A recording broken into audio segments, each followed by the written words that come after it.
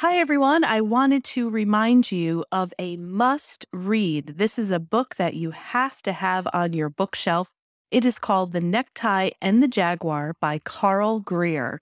He is able to help you make important decisions, give you some guidance on which path to take, and you get to learn how he tapped into the wisdom and power of the unseen worlds for guidance and inspiration. I had the opportunity to interview him, and he was a lovely guest on the Path 11 podcast, episode 343. Check it out, listen to the podcast, go buy the book. Again, it's The Necktie and the Jaguar by Carl Greer. To find out more information, go to his website, carlgreer.com. That's spelled CarlGreer.com. Today's podcast episode is sponsored by the Reconnective Healing Global Community. I don't know if you guys remember, but back in 2020, we released an episode with Dr. Eric Pearl and Jillian Fleer about reconnective healing. He was a chiropractor who was working in his practice in Los Angeles, and his patients started to report that they were having these healings just with his hands being near them without him actually touching them. So he went on to research and try to find out what this universal wisdom was behind what was happening, and he developed the reconnective healing process. Their website is thereconnection.com, and they are offering an online level 1 class called The Portal to awaken your own healing ability and to learn how to do this. There's over 8 hours of interactive content where you will learn to interact with energy, light, and information to experience lasting knowingness, peace, and love without limitations. They gave us a coupon code to give to all of our listeners. It is Path2Portal. We're going to put that in the show notes, and that's 25% off of the Portal online level 1 course. I hope you guys enjoy. Let me know if you take it. Send me an email. Would love to know how the course works for you. Hi, and thanks for tuning in to the Path 11 podcast. I am your host, April Hanna. At the Path 11 podcast, we are here trying to deliver leading-edge research on consciousness, healing, and metaphysics. And just like you, we are trying to answer the big questions about life. Who are we? Why are we here? And what is our purpose? We hope by listening to our podcast, it will make each day you live on Earth a little easier to understand. And now for today's podcast. Well, hello, everyone, and welcome to today's podcast. We are going to be talking about shared death experiences, and you're probably going to hear us use SDE a lot. So that's what it is, shared death experiences. I came to learn about my guest, William Peters, through Dr. Monica Williams, and I think many of you might remember the podcast episode that we did with her. We also got a chance to meet her in person at the Afterlife Awareness Conference and have some of her talks up on Path 11 TV. But I was really curious to learn a little bit more about the Shared Crossing Project, which my guest, William Peters, is the founder of. And this was founded back in 2013. So he is also the director of its research initiative. Recognized as a global leader in the field of shared death studies, he has spent decades studying end-of-life experiences. Previously, William worked as a hospice volunteer with the Zen Hospice Project in San Francisco and as a teacher and social worker in Central and South America. A practicing psychotherapist, he holds degrees from Harvard's Graduate School of Education and UC Berkeley. His work on end of life is informed by his therapeutic work with individuals and families facing grief and bereavement, personal experiences with death and dying across cultures, and his family's own end of life journeys. So we're going to put the website in the show notes, but the website is sharedcrossingproject.com. We'll talk a little bit more about all the resources that William can offer us at the end of the show. But I was able to get my hands on an advanced copy of the book. It is not quite out yet. It's coming out in January of 2022. It is called At Heaven's Door, What Shared Journeys to the Afterlife Teach About Dying Well and Living Better. And we're going to talk about this and what a shared death experience is and so much more. So, William, welcome to the Path 11 podcast. Thank you for having me, April. Yes, so excited to have you here. And it might be a little synchronistic. We were just talking before I hit the record button, trying to figure out how, we got you on here. But I recently did a book club. I run a spiritual book club once a month. I chose Dr. Monica Williams because I just loved her, loved the work that she was doing. I love talking about death and preparing for death. And she started talking about the Shared Crossing Project and mentioned your name. And then I think your publicist contacted me. Who knows? Something transmitted through the ethers. And here we are today because I was also going to contact you directly if your publicist didn't. But I'm so excited to actually see some real lifetime research that you have done for many, many years, collecting stories of shared death experiences. And I think this episode is going to be amazing. I'm very excited for it. So, can you give our listeners just a little bit more about your background and maybe what made you become really interested in the shared death experience phenomenon? Yeah, thanks. How I got into studying end of life experiences and now specifically the shared death experience, I think began when I was 17 years old. I was living a normal life, suburban kid, went up skiing for the weekend and fractured my back in a very severe skiing accident, high speed collision, and was catapulted out of my body, sailed through a beautiful universe, saw a light for view, ran into the light. And when I saw the light, I knew I was dying. And I pled with that light to come back to this life. It's a pretty classic near-death experience. I had no name for it then. I didn't talk about it for, I think, a decade, but it did change me quite dramatically. And rather than kind of pursuing other more mainstream paths, I found myself first in Central and South America in 2 civil wars, working around a lot of death and dying.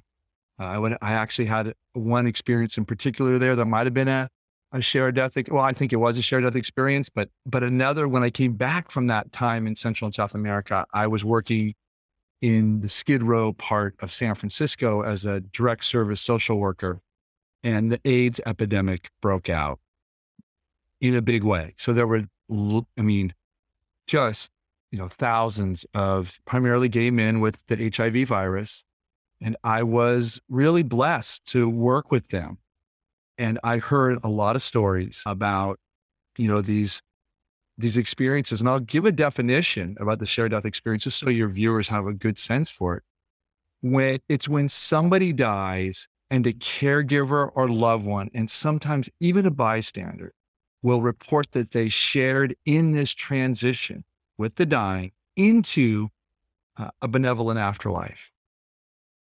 That's the definition. The key theme of a shared death experience is a journey. There's a sense that the die is moving from this human incarnation into another dimension. So going back to my work in San Francisco as a social worker, I had been working with a gentleman whose name is, I'll change it, but it's Brad. And Brad was a very loving man. He had helped a lot of his, he called them his brothers in their transition. He lived in a homeless encampment with a lot of impoverished persons with HIV. And he came in one morning beleaguered, just super tired. And I looked at him, I said, Brad, what's up? He goes, oh, Randy died last night. I go, I'm so sorry. And then he said, oh, but it was so beautiful. My eye, and I perked up and said, so beautiful, tell me. He went on to say that when Brad died, he said, Brad rose up a cylinder of light. Randy rose up a cylinder of light. And as he was above us, he looked down and he was healed. He was at peace. All the pain and suffering in his body was gone. And he thanked us all for caring for him. And he continued up that light, and it left us with this huge heart-opening sense of that Brad was not just okay, he was alive and well and going on. So when I heard that experience, I had never really heard anything like that before, but it did, I think largely unconsciously, I probably thought, oh, I've had something similar like this. So one of the key things to note is, as a mental health worker, which you are yourself, understand we are trained in a particular way to look at these types of experiences. And the first thing we're trained to do is do a mental status exam. Is this person actually, is he off his marbles or not? And as he lost his marbles, that was off his rocker, lost his marbles. I combined the two. But the idea is you get the point here. Right. Is this person healthy in mind? Mhm. And I knew for a fact that I was when I had my experience, my first NDE, which I've shared, and that Brad was very much a healthy, indeed wise and caring man. So I never doubted these experiences. I would have more experiences. I'd have a second near-death experience. I would have family members dying in which they had maybe not, I can't say I had an SDE with them, but I certainly saw them having pre-death dreams and visions right in front of me with family members coming down. I later worked in Zen hospice, and it was here that I would have many shared death experiences. One in particular was so profound and sudden. I was reading to Bob a book, and he was a merchant marine. So I always read to him adventure stories. He loved them. And by this time, he was completely unresponsive. So I'm just reading Jack London, Call of the Wild, and without even losing a beat, I find myself above my body, looking at my body, reading the book down below, seeing Bob in his bed. And then I turn somehow and notice that, I think I changed the names. Ron is right next to me. Ron is looking at me and he is happy. He is elated. And he's as if to say to me, check this out. So those are the formative experiences. It would take another decade before I would meet Raymond Moody. And Raymond did the first major publication on the shared death experience in his book, Glimpses of Eternity. When I met Raymond and started talking with him, he was very encouraging because I was so excited. I said, I think we need to research this. I know they're out there. More people are having these than we know. And he, like I said, he became an ally in the research. And that was 12 years ago now. So at this point, now we have the Shared Crossing Project, which, has all these trainings and workshops to help people understand the experience. But perhaps most importantly is the research initiative is the only initiative that's dedicated to studying these experiences. And we've been published in the American Journal of Hospice and Palliative Medicine, groundbreaking research just a month ago. And we have other publications coming out. Omega, Journal of Death Studies, has another article that's been approved. They're just waiting to publish it. So we feel that we are at a key inflection point here where these experiences are going to be validated and the general public is going to now hear about them more and more. Yeah. I mean, that's wonderful news to hear about all of this, being made public. It's going into, journals, places that people will now probably give it a little more attention, validity. It's like, okay, maybe this stuff really is real. Now, I'm curious. So, it's like you heard some of these stories, know that this stuff is happening. How were you able to actually get these stories? I mean, your book At Heaven's Door is a collection of about 28 stories, but, clearly you had to search out. I mean, how do you say, hey, who's had a shared death experience? Want to come talk to me? So how did you actually approach people and get people to either write to you or to meet with you, to call you and collect some of these stories? I so appreciate that question because that is the question that every researcher in the field has asked me. In fact, one of the premier researchers who just does a lot of research in near-death experiences had said, we know these experiences happen. We hear about them, but we've never been able to get enough of them in a short period of time to do anything with them significant. Well, this was really interesting to me because I did something in 2011. After I met Raymond, I thought I've got to study this more. And your question was exactly what I was thinking. How am I going to find these people? So I started a group in 2011 in Santa Barbara, and it was called Life Beyond Death. It was an exploration of what happens around death and dying at the most, at every level, but it was also focusing on spiritual. So we did advanced care directives and the basics around death and dying. We studied NDEs, we studied mediumship, and we studied all end-of-life phenomena, the research that was available at the time. And in this group, I did one group. And as I was putting this group out to my community, because I'm at the Family Therapy Institute in Santa Barbara, a very well-respected, we're progressive, but we're extremely well-trained and classical in our orientation. So I thought to myself, my colleagues are going to think I've lost it, because you can't go out and do a group like this and be considered a serious mental health practitioner, because most of these experiences are on the fringe of what we might consider end-of-life hallucinations or delusions or what have you. But I knew these were real experiences. I'd had them myself, and I knew enough about them to go forward with this. Started this first group, and it's like a floodgate opened. Over the next 3 to 4 years, I did this group probably 12 times, had follow-up groups. What it became was a place where people could come and share experiences that they couldn't share anywhere else. Right. If I had a dime for every time somebody told me I've never shared this story with anyone before, I would be a millionaire, because that was the way most people started their sharings in our groups. So with that, I gathered probably a few dozen cases over probably 2 or 3 years. And I was studying them. I did more lit reviews. And then I said, okay, if there's this many in Santa Barbara, then I got to go take the show on the road and see if we can find it. So during that time, which is 2014, 15, 16, I would go to the conferences that you just alluded to, the Afterlife Conference, which has changed its name. I think it's Afterlife and Awareness Conference, but it's Terry Daniels' great conference. And those conferences like that, and the Afterlife Research and Education Institute has one as well, and a variety of mental health conferences. Long story short, every time I gave a talk on the shared death experience, afterwards, people would come up to me for the rest of the conference. At every single conference I went to, I would have at least 2 dozen to 3 dozen excellent, spectacular cases. And that's how I built it. The truth be known, by the time I was, went for basically more funding for the research, for a deep dig, to be the first institute to actually categorize these.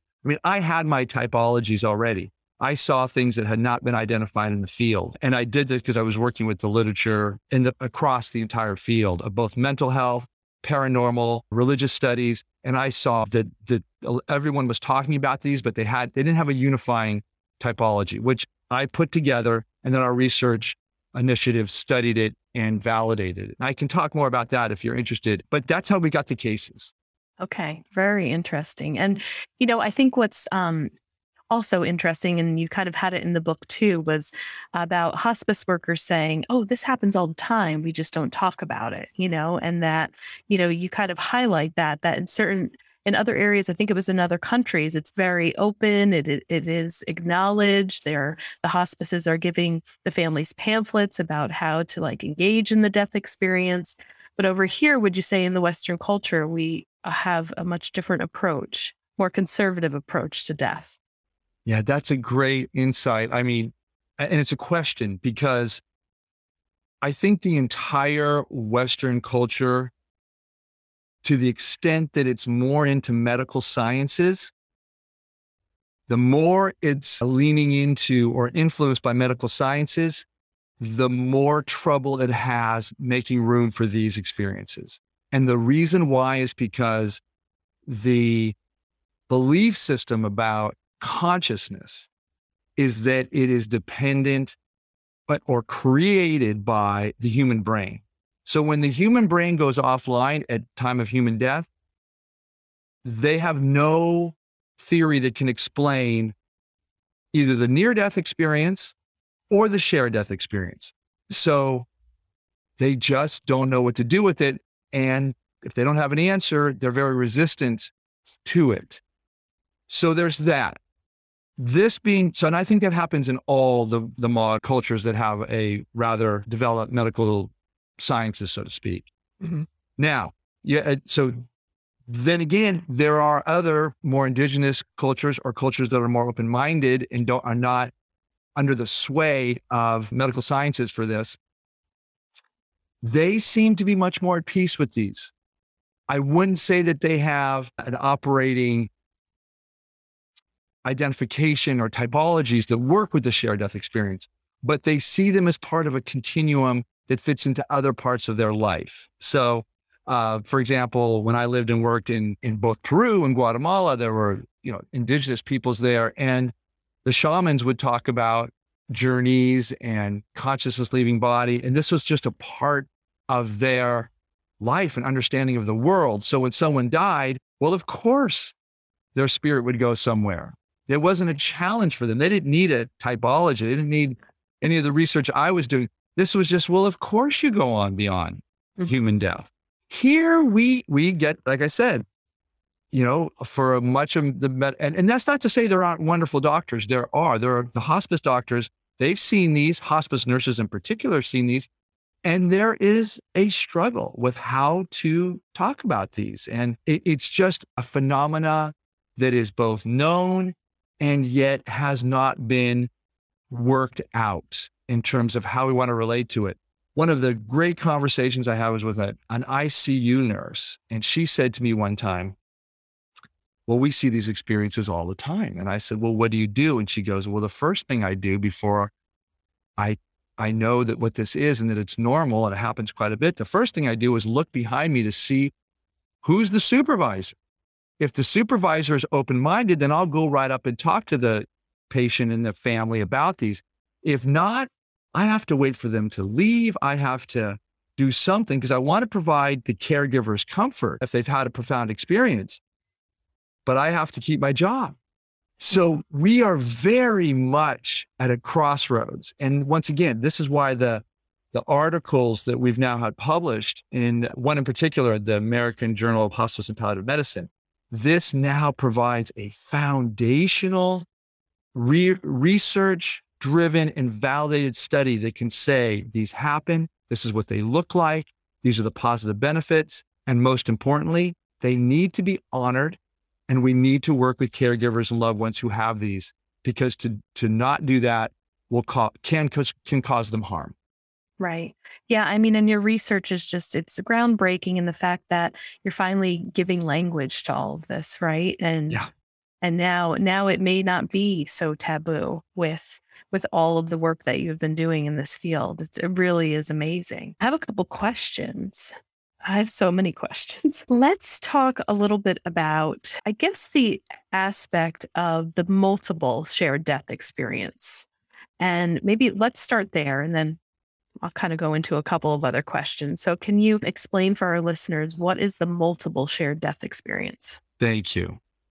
Yeah, I love the multiple shared death experience. We don't get as many of those as we like. I think we have, over all of the cases, I want to say we have maybe 11% of those, some 10, 11%. But what this means is more than one caregiver, loved one, or bystander will report a shared death experience at the time of death. Of course, that's when it happens. So what this means is, if you're at the bedside and you've got caregivers and loved ones at the bedside, that means more than one person will report that they had a shared death experience. It also can include something that we see in the literature as well, that someone can be at the bedside, but someone can be remote on the other side of the globe or even down the hall, and they can also have an experience. So when we see that, we call that a multi-person shared death experience. And I guess at the time, I'm wondering if it makes sense just to say a little bit about just so people have a general understanding for the main phenomena of the shared death experience. First of all, if you're familiar with the near-death experience, those phenomena are also the main phenomena in the shared death experience. So if you know the near-death experience, then you can say that you know what the shared death experience is. There are some key differences, primarily in the prevalence or frequency of certain features. So in the near-death experience, 75% of the experiencers identify the light as luminous and awesome and and just the main event. In the shared death experience, the light would be more like 25% of the experiencers say that. But that kind of makes sense, because if you're a shared death experiencer, you're actually not going to die, right. You're going to be a little bit further back in the journey, so to speak. Sure. And that's just my own kind of common guy assessment. But the main phenomena we see in the shared death experience is witnessing or seeing the departing loved one, where the shared death experiencer will see the loved one who's dying on their journey, progressing, moving forward, and they see that they're alive and well and doing well. And so it's very heartwarming for them to know that, oh my gosh, my departed loved one is indeed alive and well and moving on. And oftentimes they'll see deceased relatives. 13% of the time, they'll also see deceased relatives. 16% of the time, they will see elevated beings, non-human, who are there to assist with the journey. So it's a very profound experience when you see how much love and support that our dying loved ones are receiving as they cross over. So so if you can imagine, I'll share one brief case about this man. This is in the book, by the way. This is Larry in the book. His daughter and granddaughter were at his bedside. As he is dying, all of a sudden the birds just start fluttering out, gathering and fluttering, and such a high pitched noise that both Sarah and Leslie look at each other and goes, "What's going on? I've never heard this before." And Larry opens his eyes for the last time, looks out, acknowledges the bird music, the beautiful sounds the birds are making, smiles, closes his eyes, and he dies. Then Leslie reports, as she's just with him, she sees a vision of her father going out, kind of as if she almost describes this going out that window, if you will, where the birds were coming through. And she sees him reunite with his beloved mother and his 3 siblings. And one of the siblings he was estranged from in his life, she sees his arm around this sibling, and they look back together and smile as if to say, "We're all good now. Right. Everything's fine." Mm. And so this is a shared death. Both Sarah and Leslie have an experience at the same time. And it's profound because it's also very validating when you can say to somebody, "Hey, I just had this." And they can say, "I'm glad I had something too." And they can just say, "Okay, I'm not crazy." So that is a multi-person shared death experience. Awesome. And we're going to talk in a little bit further into this interview about how having these shared death experiences can also really help the grieving process. But before we get to that, I'm so glad that you researched traumatic deaths and shared death experiences. That's a great question. Can there still be a shared death experience when there is, a tragic death? You talk a lot about people who have had suicide or accidents, things of that sort. And you found that yes, indeed, this can happen. And I'm going to, after you explain it, I think I have an experience to share with you. And I want to get your take to see if you think that this is a shared death experience related to a traumatic death. So can you talk a little bit about how it's possible or what your findings were with traumatic deaths and shared death experiences? Yeah, thank you. So traumatic deaths happen quite a bit, as we know. There are different kinds of them. One that I highlight in the book is with Dawn. If you remember that Dawn, her son dies tragically in being run over by a car. And at the moment of his death, she feels him, in her words, come through her. And in that moment, she says, "I know my son is dead." This is a remote shared death experience. Mm-hmm. She was probably, I don't even know, in the same town. And she just knows. They get a call a second later saying, a few moments later saying, you should come to the hospital. Your son has been injured severely. And she goes and she's talking to her partner at that time, says, hey, I know he's gone. I felt him. I felt him leave this planet. He's gone. So she gets there and she finds that's what happened. So this is a painful experience for sure. Mhm. And what Dawn would say, as so many of our experiencers around traumatic deaths would say, is that it was horrible, awful. And yet he, in this case, her son, came through me to say goodbye, came to acknowledge, to let me know that he was dying, Mhm. and that he was also alive. So he couldn't have done that had he not survived human death. And Right. that's what our experiencers know, is that this is awful, but yet I know, in this case, Dawn can say her son is alive and well somewhere. Mhm. And that's profound. And so we also have, obviously, with most traumatic deaths, if you think about them, they're usually remote SDEs. And just to be clear, in our research, we found that 64% of SDEs occur remotely, and about 36% occur at bedside. This is a huge finding because Raymond Moody's great book on this was only dealing with bedside shared death experiences. And there were other researchers in Europe, most notably Dr. Peter Fenwick and his wife, Elizabeth, had worked mostly with remote shared death experiences. But, my theory brought them together and our research validated them. So one other type of traumatic death is a drug overdose. We see this sadly a lot. Mhm. And there's a type of remote SDE called a sympathetic SDE. And that is, it's as if the experiencer suggested they felt some of the dying's experience. So I'll take another one just from the book. Sarah with her niece, if you remember Sarah's niece, Layla was very close to Sarah. She had a drug overdose.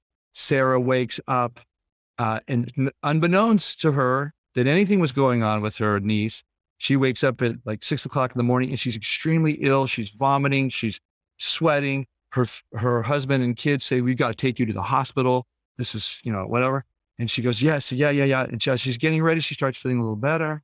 She goes, hold on a second, it may be passing. Anyway, she later gets a call about half an hour later saying, I have horrible news for you. Layla died of a drug overdose early this morning. And Sarah says, upon hearing that, she goes, oh my God, I felt that. I felt the trauma. I felt what she was going through. I know that was Layla. Now, what's interesting about this is most times the experiencer knows who it is, who the person is that's suffering. But in some cases, and in some traumatic cases in particular, they don't know.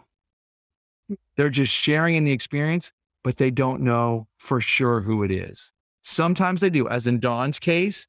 And in the book, we have a couple other cases where they know, but we also have 2 cases where they don't know, Sarah being one of them. So this is the mystery of all this. It's fascinating. And, I hope that in a few years, we'll be able to say a lot more about why some people have certain experiences with certain phenomena and why they don't. But right now, we're just at the beginning. Yeah. So let me tell you a little bit about my experience, similar to Dawn. So my mom died. She was hit by a car a couple of years ago, and it happened right before 1 a.m. in the morning. So I was asleep. I did not have a shared death experience, but let me back up. A couple of months, I would say maybe even for the whole year, I could feel it in my bones that her time was coming. There was like an anticipation, and it was interesting. In July, I recorded a podcast with another guest, and we kind of had this whole discussion about it. And that was in July. My mom passed in October, and I had this knowing. And when the state trooper came to my apartment, he was a little shocked because, he said, hi, are you April Hanna? I said, yes, I am. And I said, is this about my mom? And he says, yes, I'm sorry. She's been in an accident. And I said, she's dead, isn't she? And he just kind of looked at me because, it's 5 o'clock in the morning. There's no way I could have known. And he was just like so confused. He's like, how did you know this? And I just I knew. I wasn't particularly shocked. But the shared death experience is with my cousin and her husband at the time of my mom's death. My cousin was having a little bit of this dream and nightmare right before my mom died, and it was of a woman. My cousin didn't know in the dream that it was my mom, but it was this woman that was crossing the street, and there was a large maroon vehicle. It was bigger than a car, had come and hit her, and she saw her go over the windshield. And at the time of death, she saw the woman's spirit split into two. She split into a child, and then the adult part of her just kind of separated. And my cousin woke up. And so she woke up and she looked, and, her husband wasn't in bed. So she went to go see where he was. And she's like, what are you doing up? And he's like, I don't know. I just can't sleep. There's just something wrong. I don't know what's going on. I just can't settle. And, they ended up eventually going back to bed. I called them that same morning, to tell them what had happened. And my cousin tells me the dream that she had. Now, the interesting thing with this is that when I was able to get the police report of the investigation, sure enough, it was a larger SUV, and it was maroon.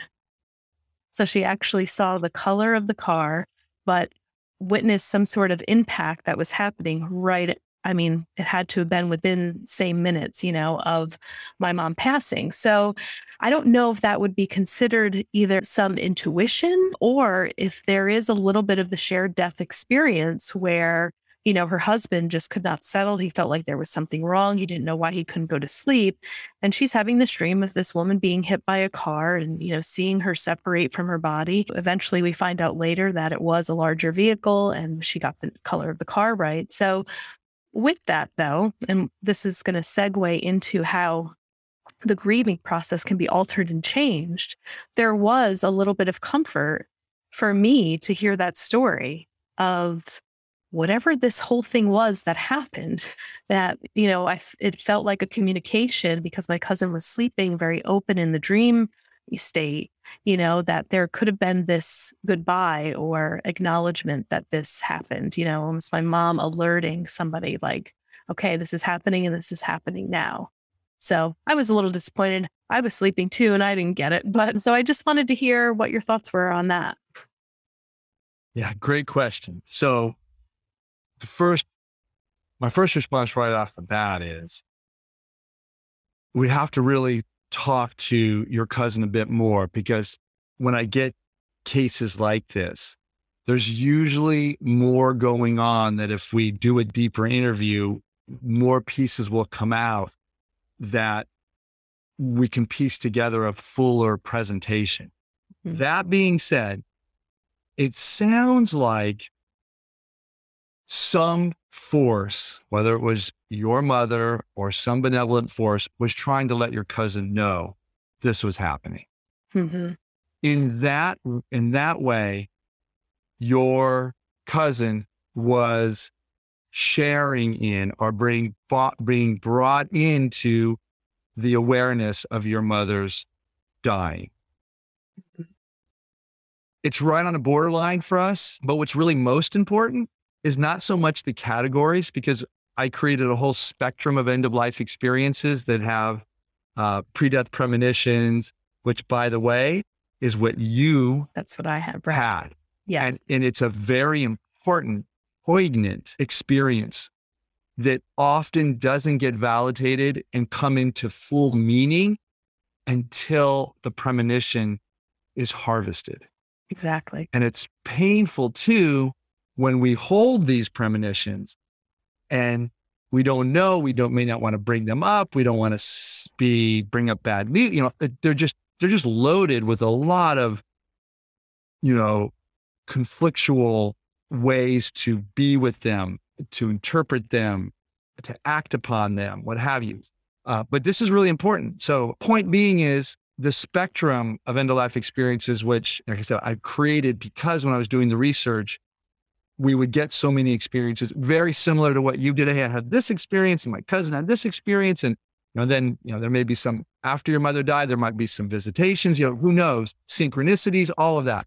So I just created this whole spectrum that really allows people a variety of handles, if you will, to hang their story on, to get support, to know that these are real experiences.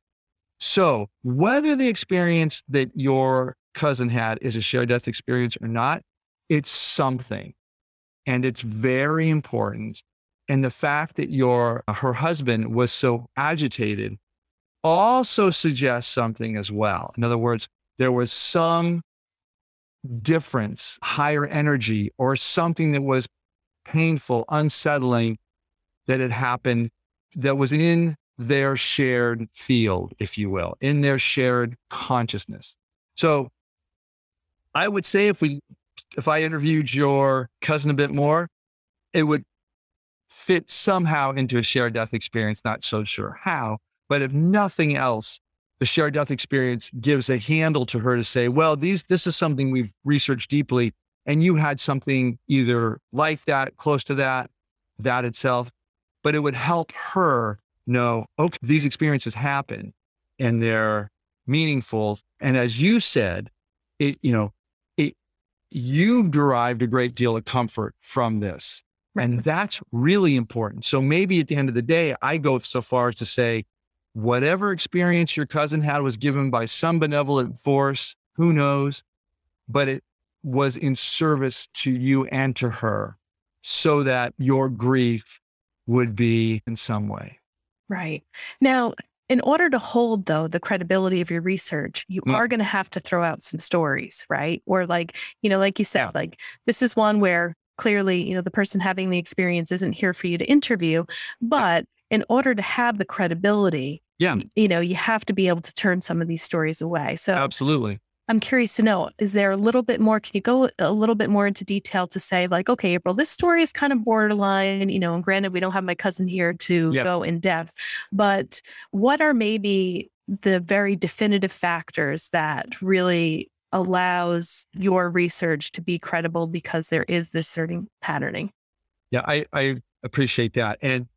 And one of the reasons I have became and continue to be so, I should just say, strong in my views about the shared death experience and some of these other end of life experiences is because the term you used is the operative term. There is an undeniable pattern. We see this pattern over and over again. So if we see somebody say,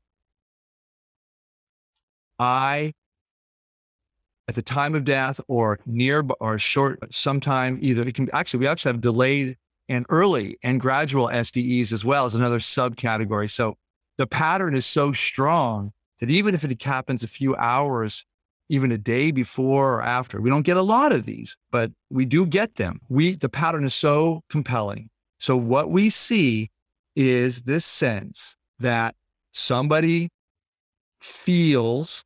senses that there's been a major loss. Okay. It's something that grabs their attention energetically. Now, I'm going to do something really quickly here, maybe not so quick, but this will be really helpful and get at your question. I've identified 4 types of SDEs. The first is what we call sensing. And these are put into this typology, modes of participation. This is the type of experience that the experiencer will have. One is just sensing. They sense something. Now, none of these modes of participation are mutually exclusive. So they sense phenomena related to death. And I've already shared a number of these here today. And that can be remote or bedside, doesn't make a difference. The next category is witnessing or observing phenomena. This would be really go right up into the heart and soul of the near-death experience phenomena. So that's seeing dead ones, seeing elevated beings, seeing the light, having a life review, traveling into mystical realms, seeing the light, traveling a tunnel, bridge to a portal, what have you. Something that suggests journey, movement. So if you're seeing this movement, other one is pressure on the chest, ascension, rising up, seeing the spirit leave the body.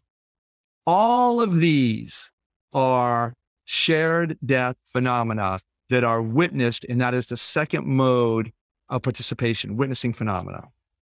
And that is extremely common. The last two modes of participation are accompanying the dying. So you actually move along with the dying in this shared death space, in this dimension. So you are with them. You're experiencing this. The last one, which only happens 6% of the time, is what we call assisting. That means somehow you've been drawn into the dying's transition to guide them, to point them. Sometimes it just is something as simple as, hey, Dad, you might want to turn around and you'll see that there's a light in the distance that you need to go towards, or that there's help here from other beings. And we have this in I want to say a dozen cases where that person who's in that realm is confused, overwhelmed, doesn't know what to do. The shared death experiencer comes in to assist them and just orients them. And they go, oh, I had no idea it was that easy. So these are the patterns we see. And certainly when you get up to witnessing phenomena and accompaniment and guiding, those are undeniable that when we see this pattern, it's a shared death experience. The sensing it remotely at a distance, that could be a little on the borderline, but we see it so much that we're able to ferret out, hey, is this a shared death experience or is it not? And, we're not pushing very hard for inclusion or exclusion. We are doing our diligence to identify and analyze these cases because they're meaningful. If you've sensed, had experience of sensing at a distance, in other words, all of a sudden here's a great one. You're in the United States and you somehow wake up in the middle of the night and feel like something has happened to somebody. You don't know who, but it was all you know is it was some sort of crash of a nautical vehicle. Let's just say some sort of water vehicle. And because I have one of these, but that's all they know. So all I know is it's like, I sensed something. It had something to do with a boat. I saw a vision of it. It was a boat. And then the boat drowned, And so the next day you wake up and you get news that one of your good friends was out scuba diving and had an accident and they drowned. It's like, well, you put it together and they're like, could I be making this up? Is this just relative? But as a researcher, I can say to them, probably not making it up because you had a felt sense of it. You had an image of a boat. We have a few dozen of these cases. Here they are. And, that one is probably further into the category than the one you shared with your cousin because there's more validation, more corroborating details that help us. But there's the pattern that we see. And this is what I will tell. I don't feel like I'm an advocate for our typologies or fitting things in any way. What I am an advocate for is the legitimacy of these experiences being something that is potentially meaningful and healing and helpful in people's relationship to the death of a loved one and their own sense of themselves as what their human capacity is in terms of their relatability to people. I think that's one other piece that is a hallmark of the SDE is there's something about the relationship that is central to bringing these out. That doesn't mean you have to have a deep, deep relationship because a lot of hospice workers will have these with their, patients. And you might say, well, they're hospice workers, but they may be the last person who really cares for them and who they've put a great deal of trust in. So there's a bond there that's qualitatively significant at a time of great need. Sure. Yeah. So yeah, I hope I answered that in a good way. Yeah, absolutely. Now, with your experience of, doing therapy and working with people who are grieving without a shared death experience and working with people now that you've been able to interview and see their grief process with a shared death experience, what have you noticed in the difference of the grieving process? Yeah. So anytime you lose somebody, a loved one, through death, and certainly sudden death, and certainly when it's unexpected, it's a huge loss, huge loss. So by no means would what I'm going to say would uh, be taken to be interpreted as shared death experience alleviates your pain and suffering or the loss of a loved one. Sure. Not that we don't have some of those cases. We do. Hmm. We do. In fact, one person I'll mention is Elizabeth Boisson, who's the founder of Helping Parents Heal. She had a shared death experience with her son, Morgan, when he was, I believe, maybe 19, 20 years old. And he died at base camp at Mount Everest. And as he was dying, he reached out to us and she said, I felt him hug me from the inside and let me know it was all going to be okay. And she has maintained that feeling ever since of him being with her, supporting her, loving her. And she has an ongoing relationship with him. I share that one only as an outlier high bar, but it's possible. And I'm not saying I like Elizabeth very much as a person. I love the fact that she started an organization to help parents who have lost children. And she makes space for these experiences because it allows for a continuing relationship, a continuing bond that is so meaningful. So to answer your question directly about how the shared death experience impacts grief and bereavement from my experience as a psychotherapist, first thing to say is if they have these experiences, the first thing I have to assess is what are they doing with them? Like, how are they making sense of these? And most people who have this experience, if they're able to receive it in any way, it automatically places the death into a larger context. Like, I have a loss, but I realize my loved one goes on. There's more here. And that's a much different grieving process. In other words, they're not asking, where are they? Are they okay? Will I ever see them again? All those questions are answered with good responses. Specifically, I know my loved one is alive and well. I know I see them again. I know that death is easy in a certain way, that peace and continuation comes after that. And their own fear of death and anxiety is greatly diminished, if not eliminated. So those are some of the impacts that they get. To the extent that they can work with the experience ever more deeply. And I think this is where our role here, April, as mental health practitioners and spiritual care providers can work with these people, these experiencers to say, what do you make of this? Help them, once we do our assessment, we see that they're healthy, we normalize the experiences. Oh yes, these experiences happen. They're called shared death experiences.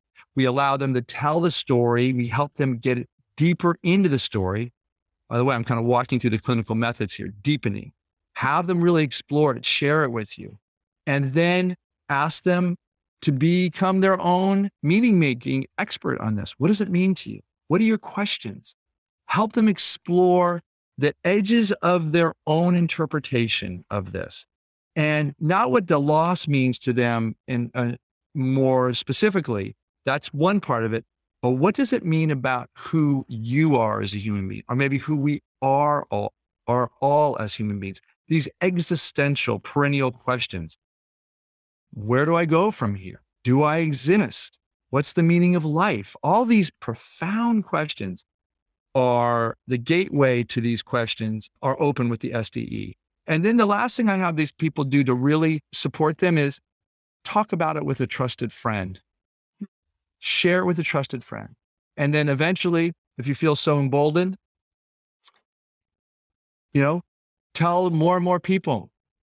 You see what I've done with my own experiences. Now I, share it with professional colleagues and anyone who will listen or not listen, I mean, but it's very healing to them to be able to, as it is with any experience we have, to the extent that we feel whole, is the extent to which we can bring our whole self into our primary relationships and world.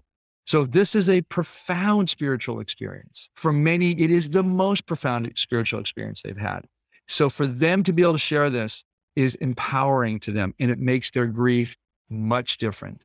They can hold the loss with a larger context. Because one of the things we hear over and over again is the reality that they experienced in the shared death experience is more real than this experience we're having in the earth realm. Yeah. Oh, I've heard that time and time again, So true. Yeah. The other thing that you had mentioned, which is going to be one of my last questions, because I had never, put the words to it, but continuing bonds. You kind of mentioned in the book that, sometimes in maybe older traditional grief therapy, it's how do you move on? How do you get over it? Whereas continuing bonds is really working with people to help them to continue to have a relationship with their loved one in spirit, but that the relationship is still there. The relationship isn't gone, and you can have access to somebody, in that spiritual realm, and the relationship can still feel very alive, very real, very here and now. And I was wondering if you can just talk a little more about the continuing bond concept. Thank you as well. That in my estimation is the healthiest, most efficacious grief and bereavement therapy that we currently have in mental health. And it does so because, as you said, it is different than traditional classical grief and bereavement, which encourages us, in fact, in a certain way, demands us to let go of this lost loved one and move on, to go find new relationships, in a certain sense, to replace that one. Right. And most of us who have these experiences that lead us to believe that our loved ones are alive and well somewhere, find that to be a very inappropriate intervention. Mm-hmm. So continuing bonds allows us to both move on and live our life as we feel called to right now with new relationships, but it also invites us to continue to evolve those relationships that were primary in our life, even though they're no longer in human form. Mm-hmm. So, and then the key piece about continuing bonds is to allow the bereaved to reshape that relationship as they feel called to do it in a way that's natural and healthy for them. So a lot of that brings in these other experiences, post-death, visions and visitations, which I know you in your programming here do a great job of bringing up and do it very well. That larger field is called after-death communication. And so for the bereaved to include those phenomena, those interactions into the shaping of this new relationship is key. So they are the maker of that relationship.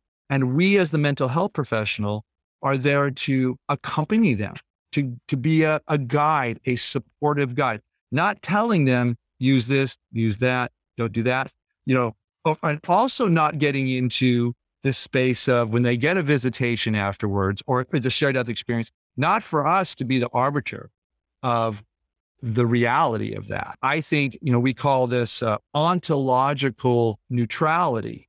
We don't want to get into these questions of real or not real. I think what we need to do is know the research about shared death experiences, about after-death communication. Our work is also rising now as a leader in the field with our categories of direct post-death communication and post-death visions and visitations and synchronicities. And to tell them, our clients, these experiences happen. There is literature out there. And if you have any doubt about it, here's the literature to read about it. But I'm telling you, if you think it's real, I support you. I support you, because a lot of times what they're looking for, and this is in the literature as well. One of the things we find is that in grief and bereavement therapy, 80% of the clients report that their therapist, when they shared these experiences, these end of life experiences, feel that their therapist gave a less than supportive response to the sharing of these end-of-life phenomena. Mhm. This is not healthy for our clients. And there's too much research out there now and more coming on that suggests that healthy, normal people are having these experiences and they're very meaningful. So it's our job to help them integrate these experiences into their life by beginning to, when they share this, not to look this way at them cross-eyed saying, really? But to go, tell me more, because I know these experiences happen. I'm familiar with them, and I'd love for you to share what your experience is so I can help you make sense of it. Right. That is not ontological neutrality. That is more than that. And that's what we give our clients is this is ontological affirmation. Ontological affirmation. And if we can't do that as a therapist, and I tell therapists that when, sometimes when I get called, and I do get a lot for clinical consultation about cases, they'll say, what can I say about this? And I'll say, will you tell them it's in the literature? And they say, well, I don't know if I feel comfortable with that. So then you need to tell them to find another therapist. Mm-hmm. Because if you can't affirm this experience for them, then you should not be their therapist. Right. Okay, and that I am unequivocal about that. Mm-hmm. If you can't state something like, if somebody had a traumatic experience and you can't say to them that experience is traumatic and the repercussions of that you're experiencing right now, if you can't say that's legitimate, rather than saying, hey, you're a victim, you need to move on from it, you're overreacting. If you don't know the literature and know that what trauma is for certain experiences, then you shouldn't be you're out of scope of practice. Right. So, Exactly. so I say, find someone in scope of practice. And, some of your viewers are looking for that. I have, a number of recommendations for people around the country. So. Yeah. And for those who, are trained therapists, social workers, what would be great is to say to the client, oh, and guess what? I have a book right here on my bookshelf about this. I'd like to lend it to you and let you read it. It's called At Heaven's Door. So I think that this is a book that should be on every therapist's bookshelf. And also, a little bit about what you're doing in the field of mental health is helping it to evolve. Because there are just parts of the mental health and, the clinical realm in which, we've been taught in many ways to look at things, that it's time that it evolves a little bit more to be a little more inclusive of exactly what we're talking about today. And I couldn't agree more. Yeah. And just to answer that directly is that we are now bringing our programs online for 2022. So for any viewers, both public and professionals who want to learn more about the shared death experience, learn more about how to use this as a practitioner. Like we're going to have a shared crossing practitioner certification program so that people can demonstrate when this is relevant for end of life, hospice workers, nurses, it's also for mental health professionals who are working in grief and bereavement, to be able to say to a potential employer, if you're working in an agency or something, hey, I'm trained in these experiences. I can help those who come in and say, I had this. And we're thinking, and I think those of us in the field believe that we're heading towards a radical shift in how we view these experiences. We know they are out there. Just like interviewing you here today, April, you've had a couple experiences. Anytime I'm talking to people and my staff and colleagues and other people who have trained, say, the first thing they say is like, I had no idea once they started talking about these, how many people have had these. Mm-hmm. And so we need to get the clinical expertise up so that we can meet the people when they are searching for help, because having them and being validated is the first step. The next step is to harvesting the therapeutic benefits, to really work with it and ask those questions. What does it mean about your relationship with the loved one who's now died? What does it mean about who you are? What does it mean about your relationship to death and dying? Mm-hmm. Right. These are huge existential questions, psycho-emotional questions that if we give people the support to process them, to work through them, these tend to have very positive outcomes and deep transformation. Now, with the trainings and the offerings that you have, where can people sign up for those? Where can they find them? Yeah, sharedcrossing.com. Just go and you'll see that we have information about those programs. We are just getting them launched. You'll start seeing them, in the beginning of 2022. But there's also something that's just a great resource for professionals and lay people, and that is we have a Shared Crossing story library where we take our video interviews of, now we have 225 plus participants in our interviews, and then we edit them down to about 3 to 5 minutes so that people can see them talk about their various shared crossing experiences. Mostly what you'll see on our website now is the shared death experience, but we'll also have other experiences as pre-death dreams and visions, pre-death, post-death visitations. So we're going to have all of it, gradually laid out. But it's a really great resource because if someone says, I wonder if I had a shared death experience, you can go and listen to these people, ordinary people like you and I, talk about them. And they can walk away from that saying, oh my gosh, I had something similar, or I had some of that, or that one, there's 3 or 4 people. I think we have 5 up right now, but you'll notice you might have pieces of each one of them or something. Sure. So it's a supportive platform. And there's also information on our platform, definitions and our shared crossing spectrum of end-of-life experiences. So there's a lot of good resources for people. Awesome. Well, this was just a phenomenal conversation. I loved every single minute of it. I can't thank you enough just for your contribution and work that you're doing in the world. It is so needed. Thank you, thank you, thank you. And I'm sure all of my listeners are thanking you as well. At Heaven's Door, William Peters, that's who I'm talking to today.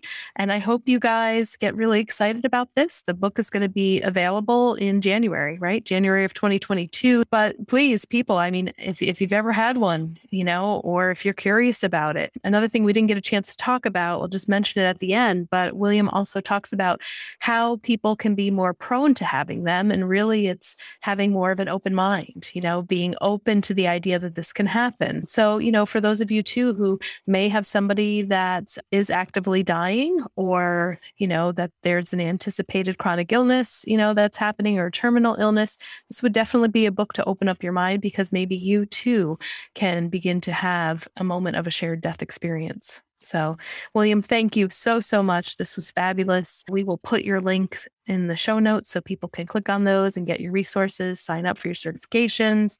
Wonderful. Thank you again. Thank you, April. It's been a pleasure speaking with you. Thank you. And thank you all again for listening. And I promise I will bring you another fascinating guest next week. Take care, everyone.